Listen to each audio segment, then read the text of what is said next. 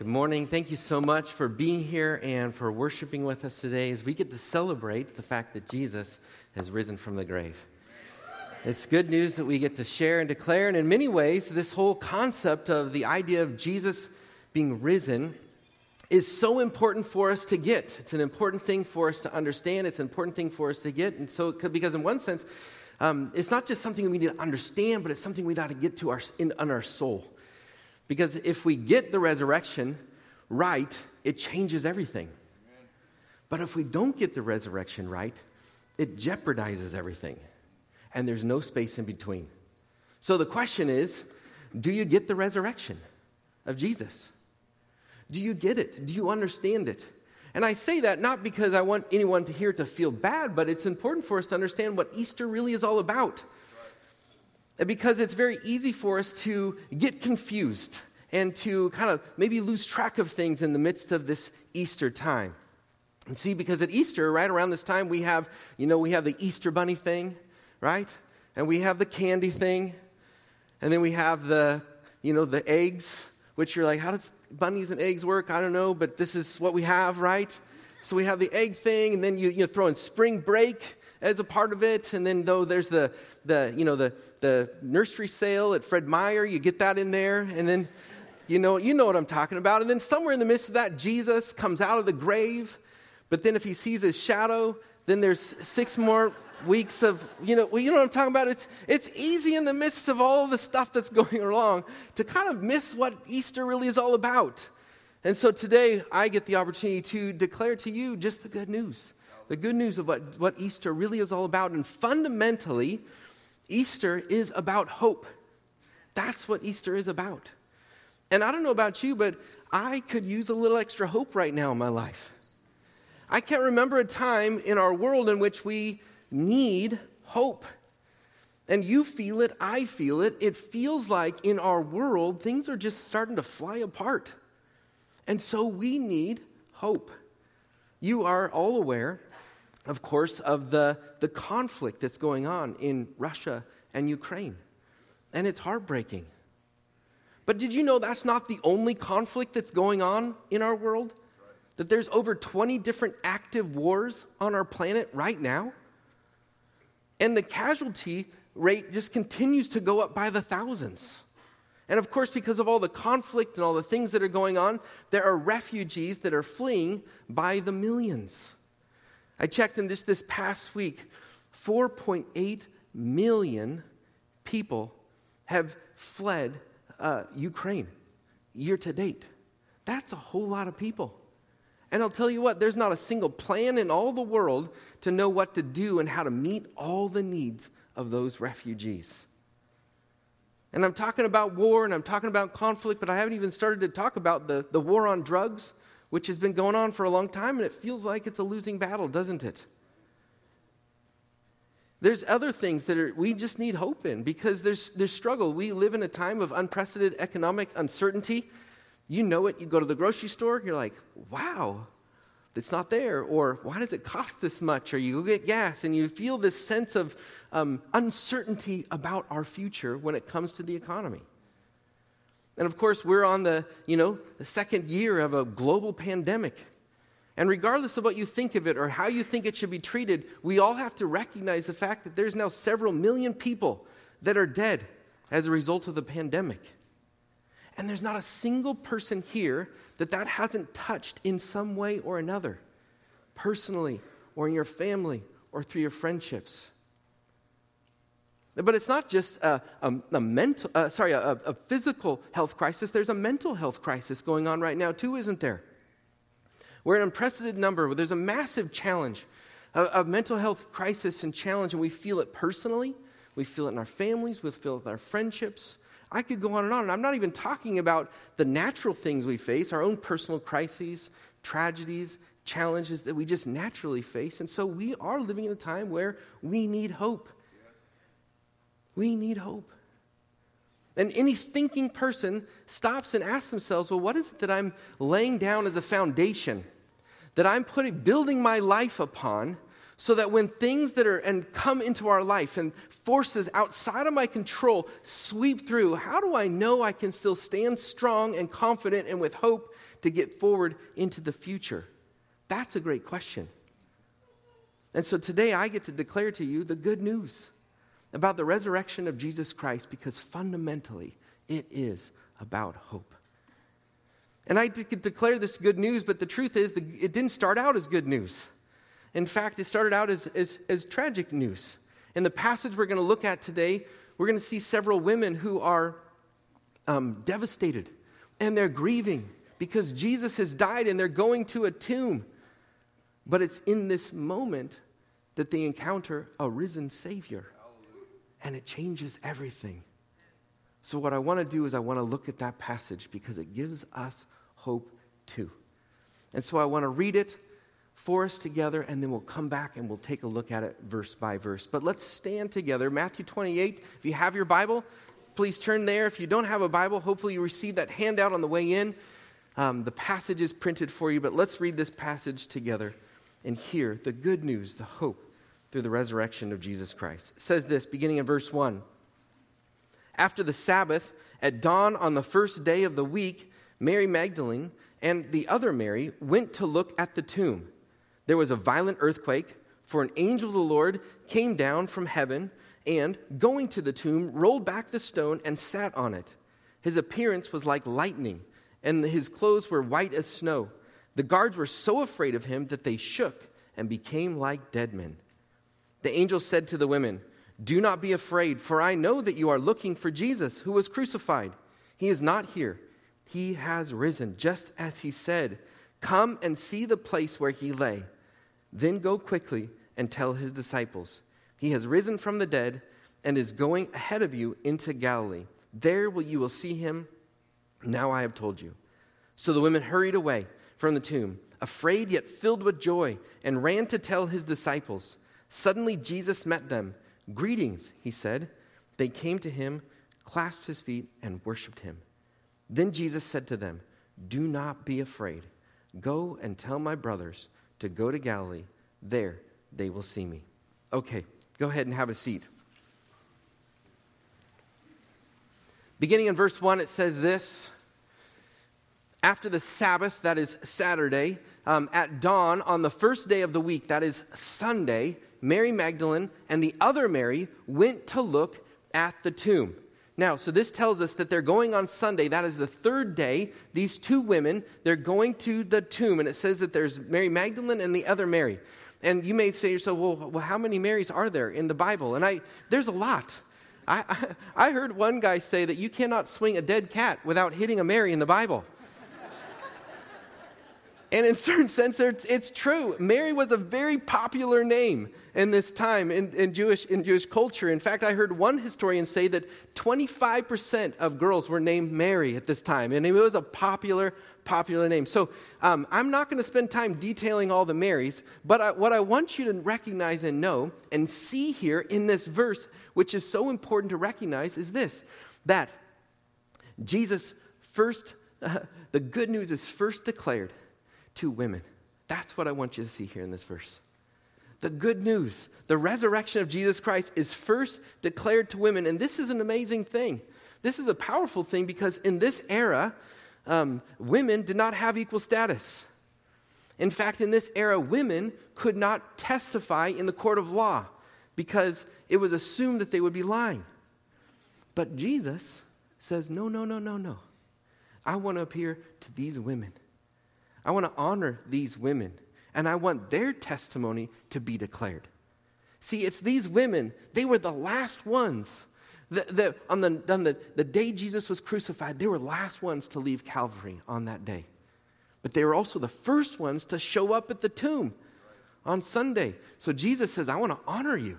I want to reveal myself to you, declare the good news to you, and you are going to be testifying it. It's a powerful thing that I just can't skip over because it's so incredible. And in this time period, especially amazing because Jesus elevated and empowered women. And this is just a clear statement of that. Now, these women are going to the tomb, it says in the passage. And we know from other historical documents that on the way to the tomb that morning, they were debating, how are we going to get to see Jesus? Because there was a giant stone in front of the tomb. And it weighed hundreds of pounds. And so they're debating, who's going to be there to help us move this stone? And the whole point of them coming was to bring spices to kind of lay around on Jesus in the tomb. And this was before, or actually this time period in the Middle East, they didn't embalm people. So these spices, in all honesty, were just kind of to be there to kind of overwhelm and cover the stench of death. And so that's why they were coming. And they were coming and they were wondering, who's going to roll that stone away? And that was part of their one. They're like, they weren't quite sure what to expect. They certainly were not expecting Roman guards there. They didn't know that a batch of Roman guards were there to guard the tomb, so they were not expecting that. But of course, these are things that they weren't expecting. But of course, what they do encounter, they by no means were expecting. Look at the next verse, and it says this in verse 2. There was a violent earthquake, for an angel of the Lord came down from heaven, and going to the tomb, rolled back the stone and sat on it. Next verse. He appeared. His appearance was like lightning, and his clothes were white as snow. Next verse. The guards were so afraid of him that they shook and became like dead men. These verses are actually, to me, a little humorous in some ways because there's so much irony that's taking place in these verses. It begins with the ground shaking, and then we have the guards shaking. So we go from an earthquake to a manquake. That's what's going on here, right? And then here's the funny things, right? Here's these Roman guards who are alive, but they look like dead men. And then we have Jesus, who they think is dead, but is very much alive. Do you feel the irony there? That's what's happening here. And then, of course, we have the angel. Now, at this point, we have to kind of admit, we don't know everything that's going on here. I don't know about you, but I haven't chatted with too many angels in my life. And so this is just one of those moments where I certainly, if I'm encountering an angel, I'm hoping that he says the same words that he says to the women on this day. Look at what he says. It says, the angel says to the women, do not be afraid. That is, stop being afraid. Don't worry. For I know that you are looking for Jesus who was crucified. So the angel says, hey, don't worry. I'm so glad he said that because I would be worried too. Or don't be afraid. I'd be afraid. But he says, listen, I know why you're here. You're looking for Jesus. And you're looking for Jesus in the grave because why? He was crucified. And here's what I know about crucifixion. It kills people. Right? I mean, people when they're crucified, they don't walk away, I'm just really tired now. No, you walk away dead. I mean, you don't walk away at all. You're dead. That's it. It doesn't just make you tired. You die. That's the reality of it. In fact, when Jesus was crucified, he was crucified by Roman soldiers who are professional executioners. And so when they pulled him off the cross, they certified he's dead. And they know dead. And these women, they were the ones that wrapped the body. And so they were with Jesus after he died. And guess what? They knew he was dead. Because why? Crucifixion kills people. And so the angel's saying, hey, I know, I get it. You're looking for a dead Jesus. But guess what? Because he was crucified, but guess what? He's not dead. He's risen. And that's what he declares in the following verse. Look at this. It says this in verse 7. Verse 6. He is not here. He is risen. Just as he said, come and see the place where he lay. So this is great. He says, stay at verse 6. He is not here. He is risen. And then notice that other statement, just as he said. See, Jesus in his life many times said, hey, I'm going to suffer. I'm going to die. I'm going to be raised to life. Now, the disciples didn't get it. And in some sense, we have to cut them a little slack, right? We can't condemn them too badly because they'd never seen someone predict their own death and then come back afterwards, right? And we haven't either. And so it's a little difficult for them to comprehend. But the angel gives the explanation. Listen, he's risen. He's not here. But then I love in this verse, not just the explanation, but the invitation. He says in this verse, he says, come and see the place where he lay. So Jesus isn't here, he's alive, but hey, come look for yourself. Come look into the tomb. He's saying, come investigate, which I love that the angel does that.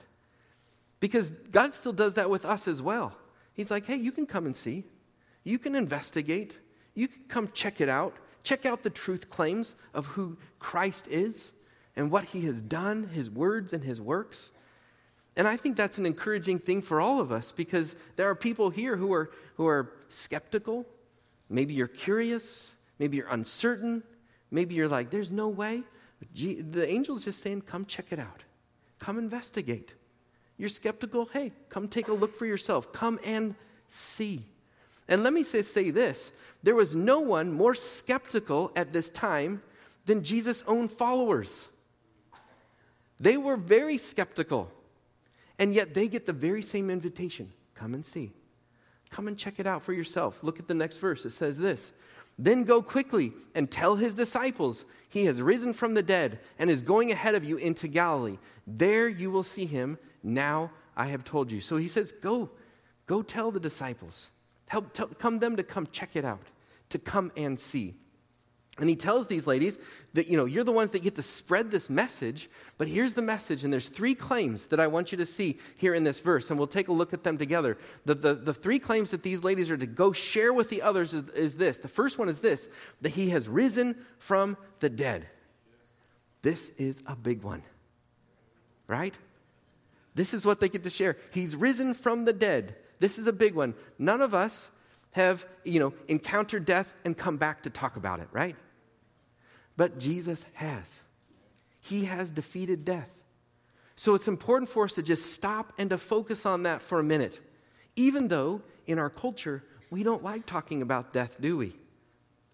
In fact, we go to great lengths to avoid talking about death. When someone dies, what do we say? We say, they passed. Don't ever ask, passed where, right? Because it might make that conversation quite awkward, because people don't want to talk about that. We go through great lengths to say, hey, I don't want to talk about death and use those terms and those words. In fact, we have a game called Life. I play that game with my kids. Ever played that game before? Right? We have a cereal called Life cereal. You've had Life cereal? Have you ever had a bowl of death? No, because that cereal is not going to sell very well, is it, right? That's not going to work. So we avoid using those words. In fact, just think about this. We sell life insurance. Well, how do you collect on life insurance? You die, and guess what? You don't even get to collect on it. So we don't sell death insurance that someone else will clean up on, right? That's not what we sell. It just doesn't work. And so we avoid this statement of death. But here's the clear statement from the angel. Jesus is risen from the dead. He's alive. He defeated death. So let's talk about it. He's risen, and he's risen indeed. That's the statement that the angel makes, that the first claim that they're to declare. Here's the second one. And he's going on ahead of you into Galilee. So he's going on ahead of you into Galilee. That is, Jesus is not here. Physically not here. And he's going to be there physically in Galilee. And this is an important statement as well, because this helps us understand that Jesus is risen physically in reality. Because for many people who are uncomfortable with this concept of, Jesus, being resurrected, they come up with all sorts of different ways to explain it. It's not really that he was resurrected physically, but of course the disciples, they just really had fond memories of him, and so they cherished him, and so they held on to those, and those were the things that they held on to. It's like he was still there with them, or, we loved his teaching, and his teaching they treasured, so it's kind of still in their hearts. So in a sense, it's not that he resurrected physically, but it's more of a figure of speech. But this passage says, no, it's not a figure of speech. He's not here. Physically not here. He's physically going to be there. And this is important to understand, because when you look at the followers who were following him at that day, they were terrified, they were huddled up, they didn't know what to do, and all of a sudden, they were transformed. And they were boldly declaring that Jesus had risen from the grave. They went from terrified to transformed. And the question is, well, what did that? Was it a figure of speech? Or did they meet a risen Lord? How is it that they went from wanting to be huddled up and hiding to being ready to give away all their possessions, to give up their property, and even to voluntarily give up their lives for a risen Savior? That they said all these distinctions that we've been holding on to, we're going to let those go. It's no longer about rich or poor or male or female or Jew or Gentile, slave or free. Everything is transformed now because of the resurrection of Jesus Christ. Their life has been transformed. And those initial followers were willing to voluntarily lay down their life. And in fact, for decades following, the followers of Christ were also willing to lay down their life voluntarily. And I'll tell you what, it wasn't for a figure of speech. It's because Jesus is risen, and he's risen indeed.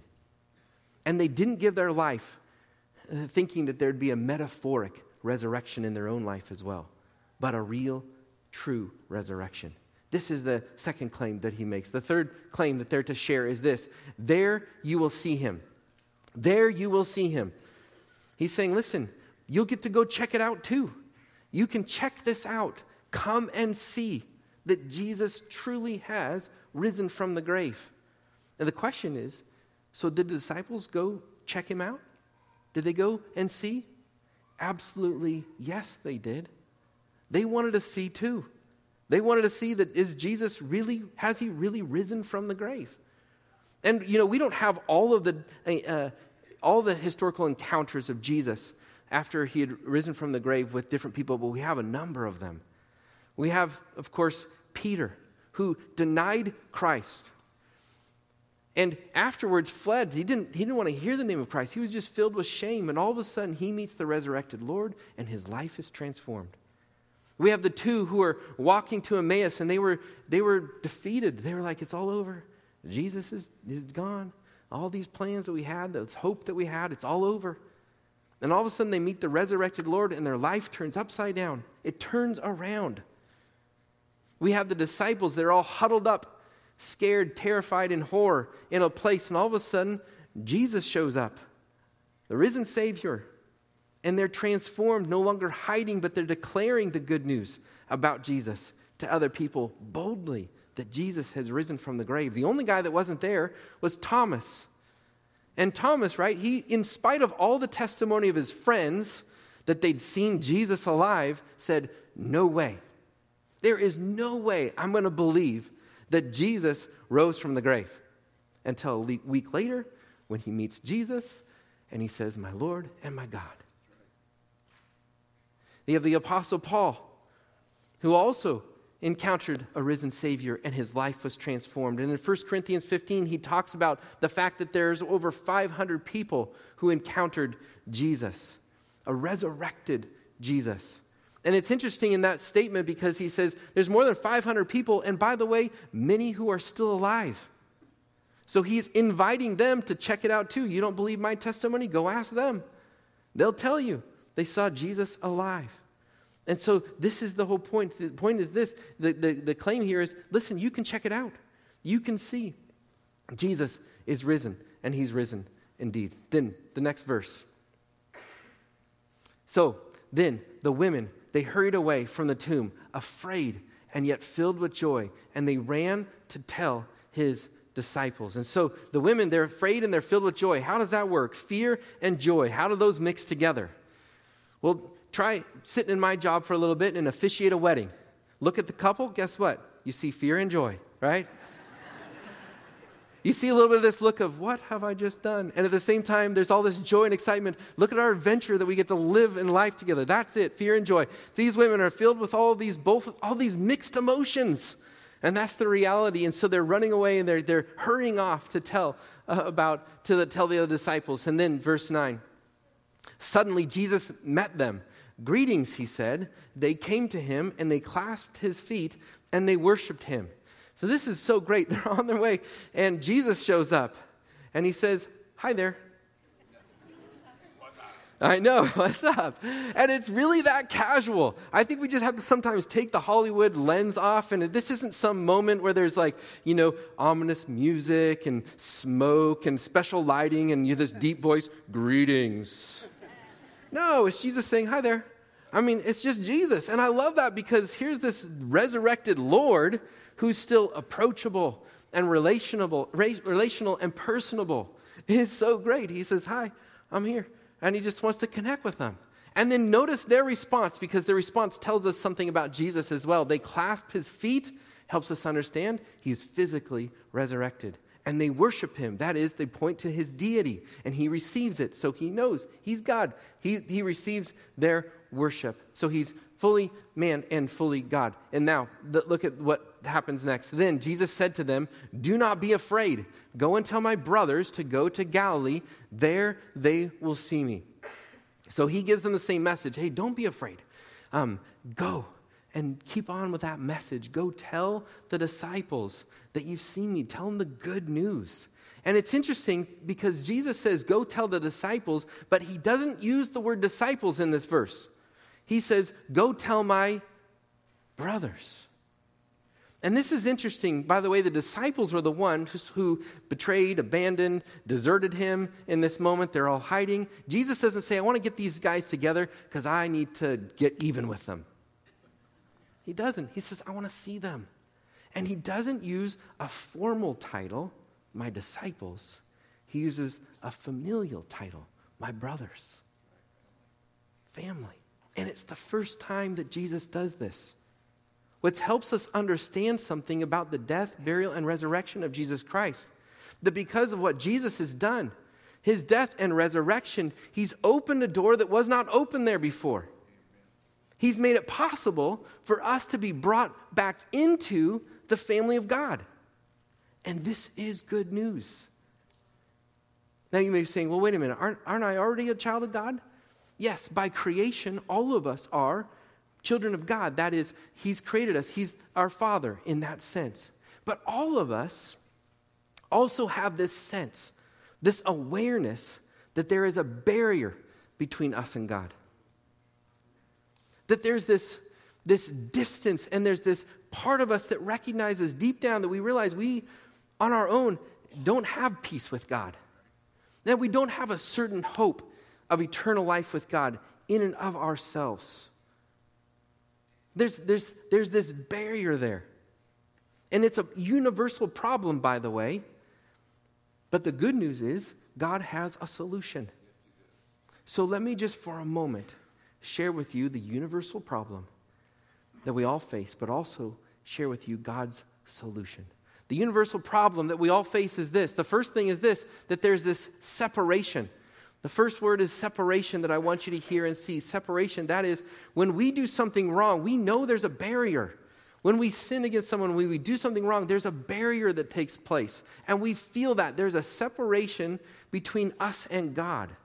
Where there's what God wants and here's what I've done. I've kind of gone my own way. There's a separation that takes place. And it's part of us when we really think about it, when we say, well, I want God to know me, but I don't want God to know everything about me, right?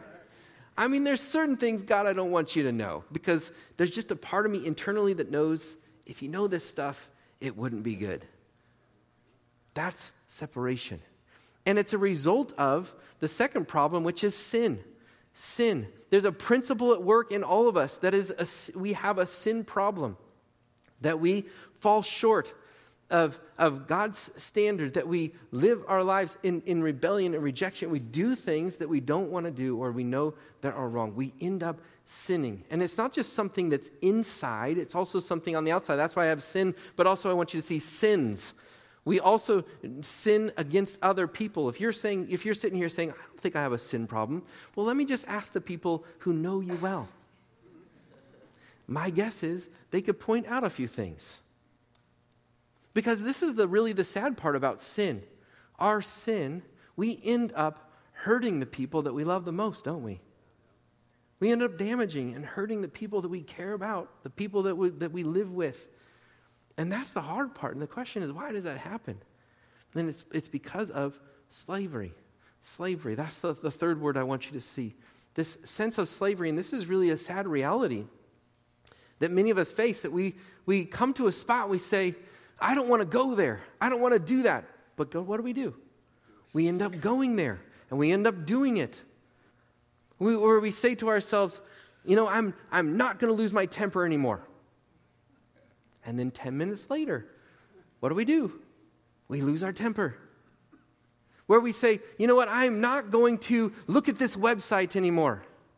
And then 3 days later, we find ourselves back again. We say to ourselves, I don't want to judge people anymore. But then all of a sudden, a new person comes up, and our judger just starts working all over again. It's the things that we don't want to do, we end up doing. It's called slavery. We're slaves to sin. So this is the problem, and it creates separation. But what's the solution? The solution is this. It's a word that the Scripture talks about. It's called redemption. Redemption. And this is a beautiful word because it's a word that's used to describe the payment that's made in the slave market. That there would be a redemption price, a price that was paid so that a slave could be set free. And Jesus is our Redeemer. Amen. He paid the price for our sins so that we could be set free. So that we could be set free from the slave market of sin. That slavery is now broken because of what Jesus has done. He paid the price.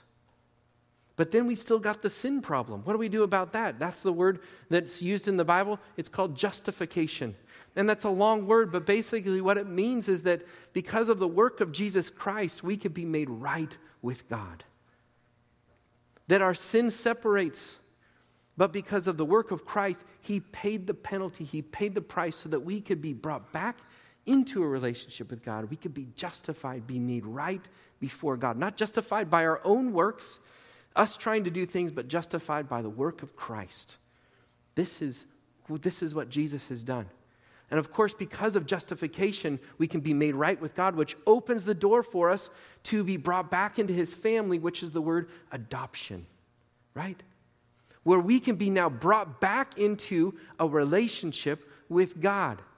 We can be sons and daughters, no longer alienated because of our own actions. Now through Christ and His action, we can be brought back into the family of God. Adopted, heirs, family. This is what Jesus has done for us. He's opened the door. And I got to be honest with you, Jesus has opened the door. And you may be saying to yourself, well, how do I know all this is true? Well, that's where the resurrection comes in. It's because of the resurrection of Jesus Christ that we know all of this is trustworthy and true. We know because of the power of the resurrection that Jesus paid the price for our redemption. He paid the price for our justification, and that He made it possible for us to be brought back into His family and adopted. And that's all achieved because of the resurrection. We have hope because of the resurrection. It helps us recognize Jesus did what He said He would do. And He has the power to overcome death and sin and the grave, all these things that are fears for us. He has that power.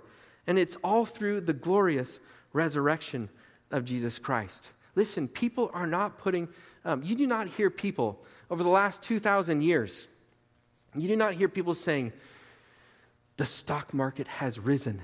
It's risen indeed, right? Bitcoin has risen. It's risen indeed. People are not shouting out, non-greenhouse gases have risen. They've risen indeed. People are not anchoring their life to the fact that, hey, the gross national product has risen. It's risen indeed. No, people aren't saying that. The anchor that we have is the fact that Jesus rose. He defeated our greatest enemy. And we have hope not just for now, but for eternal life, but because of what Jesus has done, not just in His death, but through His resurrection. That's why we have hope. The question is, what are we anchoring ourselves to?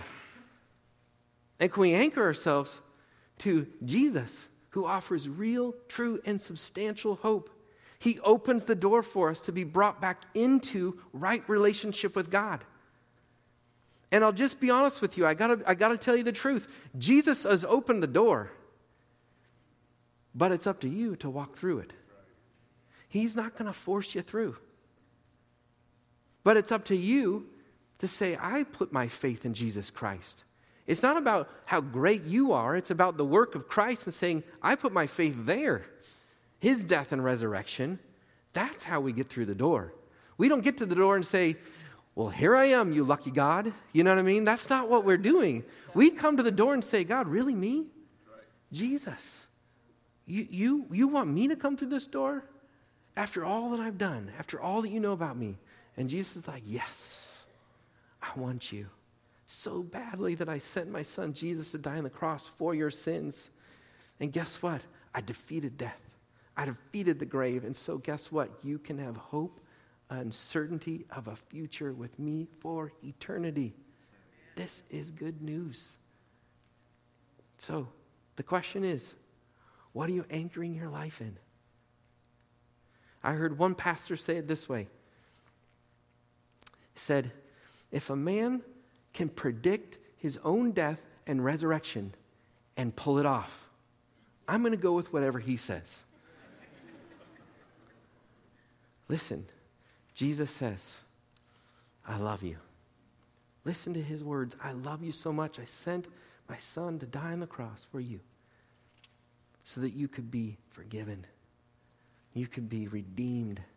You can be brought back into my family and have eternal life with me. Those are the words of Jesus. The question is, how will you respond? And so I want to take a moment and I want to give you an opportunity to respond. When I teach the scripture, I also want to stop and pray, because that prayer time is an opportunity for you personally to respond, because when we hear God's word, at some level, we all have to respond to it. And so let's take a moment to pause in God's presence and pray together. Go ahead. Let's come before the Lord. Right now, if you're here, just you and God, and if you are a follower of Christ, this is a moment for you to rejoice again. That God has made a way for you to be brought into his family. This is a moment for you to just rejoice in the resurrection and to thank God that he has set you free from slavery. That he's redeemed you, made you right with God. Not because of who you are and how great you are, but because of how good and great he is, and to give him thanks.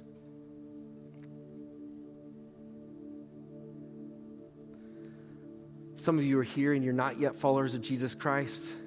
This is also maybe a moment for you to pause and to say, yeah, maybe there's some things that I don't fully get.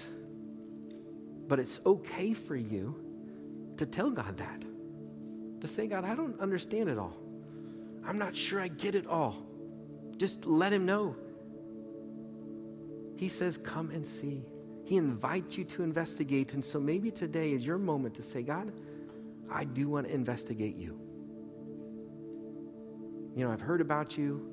I've even witnessed other people's faith in you, but it's time for me to take it seriously for myself personally. And now is a moment for you to say, God, I want to personally investigate you. And maybe you're a little bit farther along. And you're at a spot when it comes to God where you just say, yeah, it's time for me not to investigate any longer, but to bow a knee.